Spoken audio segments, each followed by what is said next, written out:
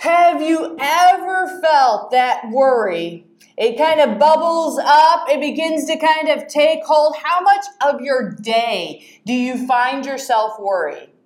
Right? We all worry at some point. And how do we begin to deal with it? Because sometimes we can't alleviate the situation. We can't change what's going on. And so how do we experience God in the midst of our worry? Does it begin to change it, shift it? How do we know we're experiencing God in the worry if we aren't getting what we want in the way that we want it, when we want it? So for today, we are going to go to the Gospel of Matthew. And here Jesus is teaching. He is surrounded by people, and he is giving them all kinds of ways to think about how to deal with worry. And on the surface, it may feel like he says, just stop it, just knock it off. But in reality, he is actually giving us some really detailed ways to begin to think about breaking the cycle of where we need to focus our practices, of how we can begin to connect with God in such a way that it disrupts our worry. So let us begin in Matthew 6, verses 16 through 18. And when you fast, don't put on a sad face like the hypocrites. They distort their faces so people will know they are fasting. I assure you that they have their reward. When you fast, brush your hair and wash your face. Then you won't look like you are fasting to people, but only to your Father who's present in that secret place. Your Father who sees in secret will reward you. All right, posers. Right? That first thing of posers are having that victim kind of mentality. And when you fast, don't put on a sad face like the hypocrites, like the woe is me, my life is so hard, look at me. And maybe we've come in contact with people like that. Maybe we're like, yeah, I'm not totally into that. And what does that have to do with worry? But here's the thing, right? Jesus goes into then talking about, okay, if you don't want to be that, you've got to take a different set of practices. You've got to think about something different. Like, how are you spending your time leading up to, right? As they distort their faces so people will know they are fasting.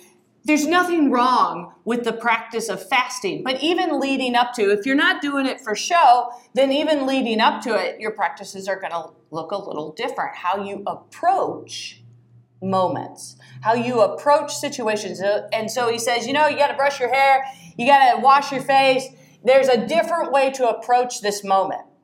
And so as we are approaching our day, and we don't know what a day holds, but as we're approaching our day, what are the things that we begin to fill our head with that we are actually practicing?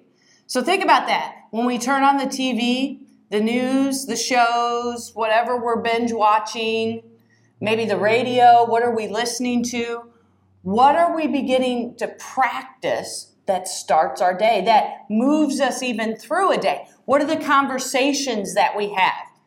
What are our relationships? How are we practicing our relationships? Because none of those things, like all of those things can be really good and they can be very helpful. But we have to notice the practices that begin our day, the practices that move us through the day. Are we more like, let's put on a sad face, like I hate life, I can't stand? Or are our practices kind of moving us through in ways that are helpful? Like, are we having conversations about everything that's wrong with the world, about how the world's falling apart, about how you can't believe so-and-so did whatever it was? Do you ever feel yourself more often outraged or angry, or the conversations that you have help put you into a cycle of worry? Conversations are so important. They are so vital. They can be part of experiencing God. And so for us to think about that, what type of conversations do we find ourselves drawn into? What are the conversations that we want to cultivate that actually help in our practice, that actually, as situations arise through our day, and then with relationships? We know this.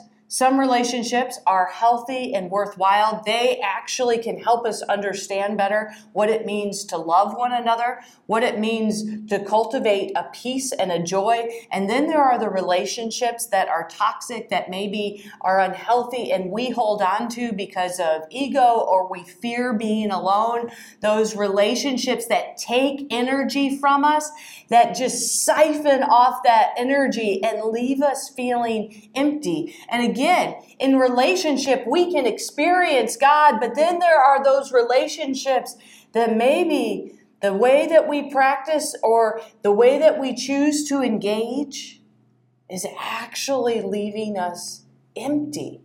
The way that we practice. And so to begin to think about that the practices that we have on a regular basis, on a daily, from beginning throughout to the end of the day, how are those practices contributing to our worry? Or maybe actually helping, kind of disrupting that worry. Because Jesus is going to continue with that in thinking about disruption. Verses 19 through 21. Stop collecting treasures for your own benefit on earth, where moth and rust eat them and where thieves break in and steal them. Instead, collect treasures for yourselves in heaven, where moth and rust don't eat them and where thieves don't break in and steal them. Where your treasure is, there your heart will be also. Think about this. Stop collecting treasures for your own benefit on earth, where moth and rust eat them and where thieves break in and steal them. All right, so here Jesus is like, all right, what are the things that you all hold on to so tight that really aren't that important, that really can disappear? And when we're thinking about worry, what are the things that we worry about that really aren't that important, that maybe really, they're not going to come to fruition, of being able to stop and go, what is really important here? What is it that I really value? And we often hear this. We really get this when sometimes tragedy strikes, where it's a flood, it's a fire, it's tornadoes, where a family makes it out of a home, the house is destroyed, and they make it out and they say, we're thankful just to be alive. And so it kind of puts things in perspective. It kind of begins to shift how they're understanding what they value. And for ourselves, when we are worrying, where are we placing our value? What is it that we're worrying about? To really begin to understand that. And what is it that we value in that that's cultivating the worry that maybe we shouldn't value, that maybe we shouldn't make it so absolutely important? Because he goes on to say, where your treasure is, there your heart will be also. A sense of making sure that every day we are focused on what's really important. Because sometimes worries get kicked up for us, and it's not about something that's very important. Now, are there worries that are attached to very important life and death, that loss of relationship, that there are concrete, real consequences, and you are in the midst of? Absolutely. But here, Jesus is really trying to get us to think about those things that maybe we're worrying about, maybe we're valuing, that we don't need to. Like, we need to set those things aside. Like, there are like little extra things, and yet those little things can disrupt the peace and joy of our lives, can really have an outsized impact. Continuing on in verses 22 through 24. The eye is the lamp of the body. Therefore, if your eye is healthy, your whole body will be full of light. But if your eye is bad, your whole body will be full of darkness. If then the light is in you is darkness, how terrible that darkness will be. No one can serve two masters. Either you will hate the one and love the other, or you will be loyal to the one and have contempt for the other. So this kind of hits upon what we started with about the practices, and a little bit about, okay, what do we practice that kind of fills our head? But here he's making it even more apparent. Like, when we consume certain things, like when we're worried, when we get that worry kind of kicked up, What are the things that we begin to take in? Who do we search out and talk to? Are we going and talking to someone that's like, oh my God, that's the worst thing ever? Like, how could you think that? And you go, wait a minute, I need more of God in this moment. Like, I need more of, and yet the conversation we're having kind of begins to kick up, begins to cultivate more worry. And so what do we begin to fill our heads with when we're in that cycle of worry? Do we consume things that disrupt our thinking, that begin to disrupt and say, wait a minute, I was created out of love for peace and joy. Where is God? Instead of, yes, the world is falling apart, it's just going to get worse. It is bleak. What are we filling our heads with that's kind of not giving a lightness to our lives, but instead is heavy and burdensome, where it becomes like, I can't find my way forward. And then to kind of go along with that, no one can serve two masters. Either you will hate the one and love the other, or you will be loyal to the one and have contempt for the other. It's kind of interesting to think about that. And he goes on to say, you can't serve God and wealth. And it's interesting to think about that example, because we see that problem absolutely today, that we cannot serve two masters, and especially with like greed and power, because God's not about any of that. And we see how it can destroy people's lives. It can destroy the one who has the greed, as well as ripple out and destroy other people's lives. And so to kind of take that back and go, okay, what am I serving? Where do I put my loyalty? Where do I put my time and energy and resources? What does it say about what we serve, what we find important? And especially in the context of worry, right? Because we can serve, we can have loyalty to, we can elevate something in importance, and that can be a belief, it can be a perspective, it can be a way of thinking, it can be a person. We can elevate a person. We can elevate ourselves. And so it's kind of one of those, you begin to think about, okay, loyalty. Loyalty is not necessarily a bad thing. And in our region, we can have those conversations about loyalty that aren't bad. Like, if you talk to somebody who has grown up in the Detroit area, you've got Ford, GM, and Chrysler. And there are reasons why people are loyal to each of those. And they can articulate that. Not a bad thing. And so we have loyalty and we elevate things, but where the problem becomes is that we begin to give ourselves over so much time and energy to something that we elevate it as the end-all, be-all, kind of like that's the last kind of word. And in the context of worry, what are we finding ourselves serving that actually cultivates worry, that actually kind of fuels the worry?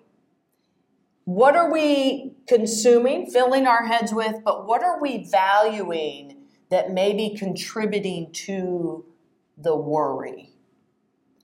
And so to begin to really kind of think about that, this is about disrupting. Jesus is trying to disrupt the way that people are dealing with their worry and go, wait a minute, what do I really value here? What am I worried about that maybe it won't come to fruition, but what does it say about what I value in life if this is what I am worried about?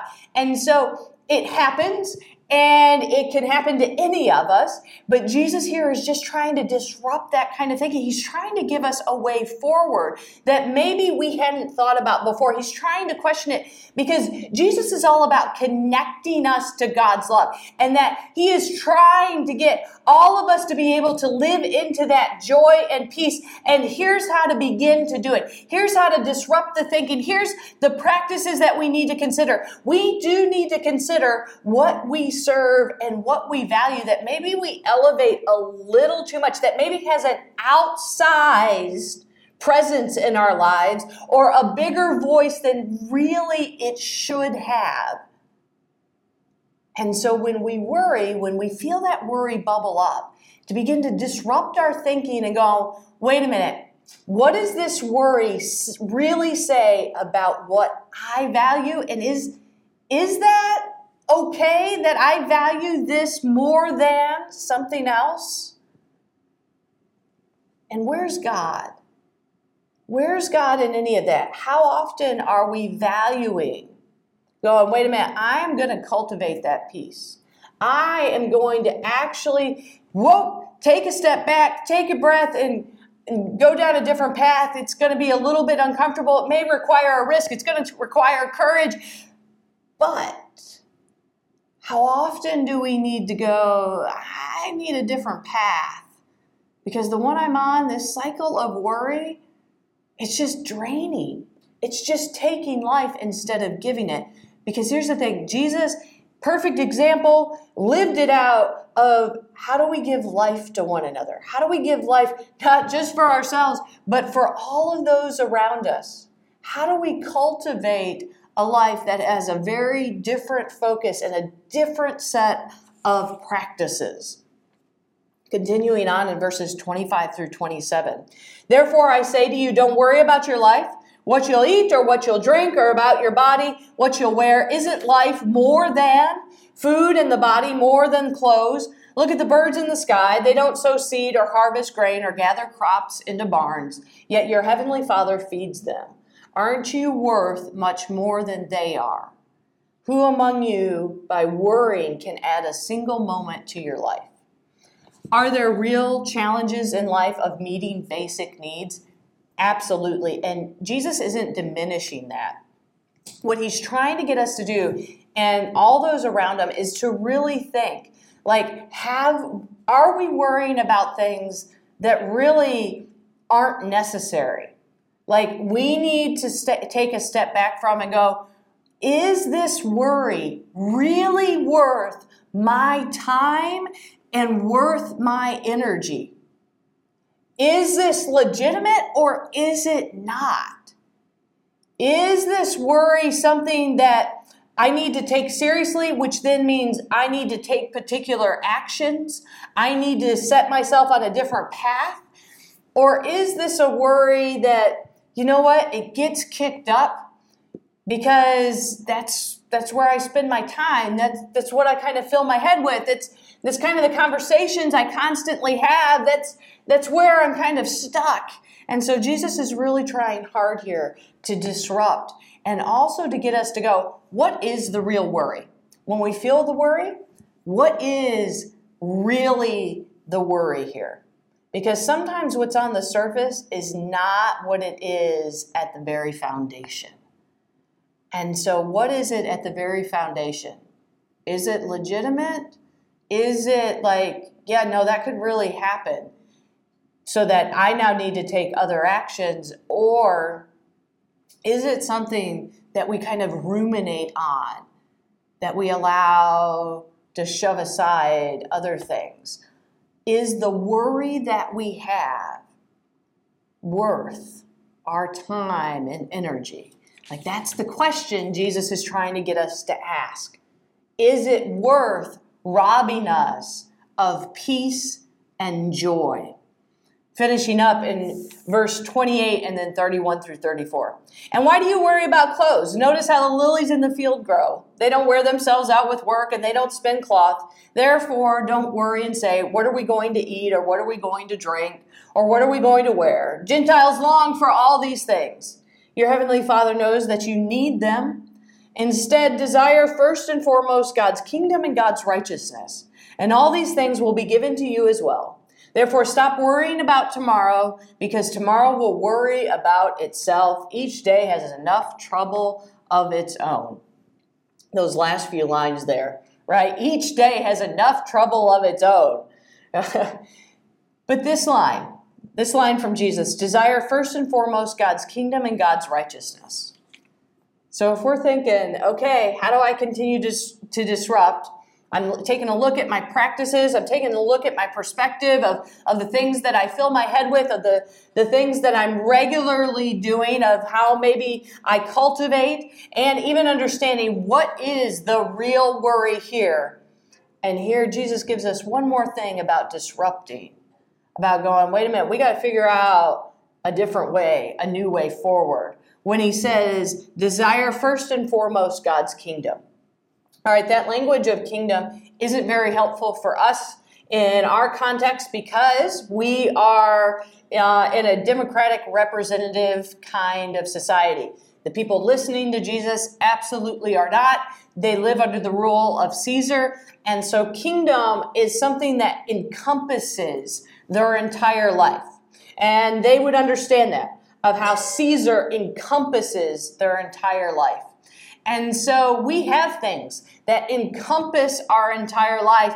And so we have to recognize, is that what encompasses our life? Is that God, or is it something else? Which goes into that whole thing about perspective. What is the perspective that encompasses our entire lives, that maybe lets us lean more a little towards worry, or lets us lean a little more towards God's love, God's peace, God's joy? And so to really take stock here. But then he says something else that's kind of interesting, and God's righteousness. All right, righteousness just means right action. And so Jesus here is talking about God's right action. And we may be going, okay, well, what is that right action?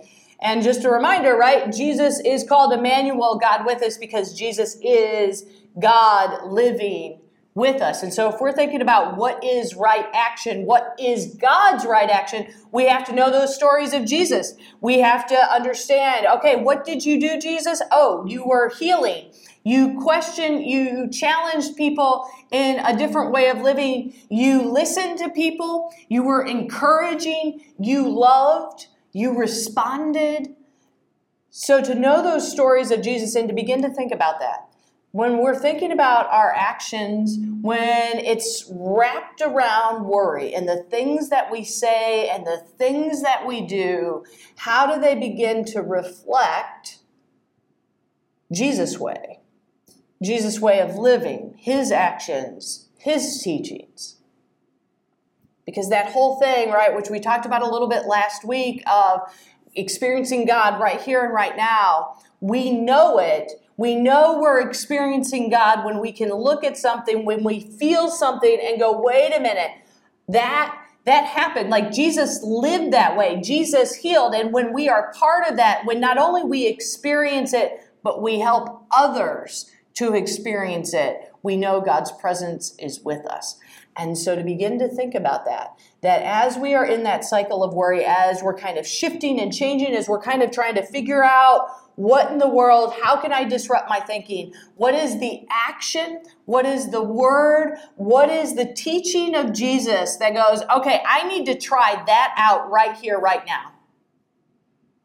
Like if we're sitting at home and we are just in our heads and we've got the news on and all we can do, we can feel that worry and it is just turning over and over again. Who do we need to begin to listen to? What is the conversation we need to go have?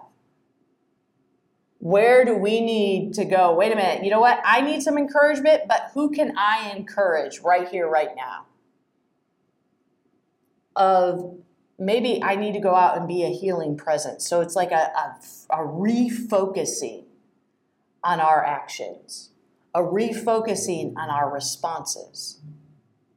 And so when we feel that worry, which worry is going to come, We all worry, and it's going to bubble up in different ways. It's going to be situational, and sometimes it's just going to appear for some kind of reason. Here, Jesus is trying to give us a way forward, a way to think about it, a way to disrupt it, a way for us to begin to access more peace and joy in our lives, because that's what we were created for. And so whether we are worrying about our relationships, about belonging, about saying the wrong thing, about whether or not we are worthy about our jobs, whatever our worry is that gets cultivating, that gets thrown up, that begins to get a little bit faster and faster and feels like it has a little more gravitational force of going, now wait a minute, what do I really value here? What is my perspective that challenges the worry that I have? What is that teaching of Jesus? Where is that healing? How can I be cultivating love for others? And just maybe our own worry will be disrupted. So how will you be challenged by the words, the teachings of Jesus? How will you be challenged by this sense of, wait, there may be another way forward when worry is abundant? How will you be challenged to experience God this day? Amen.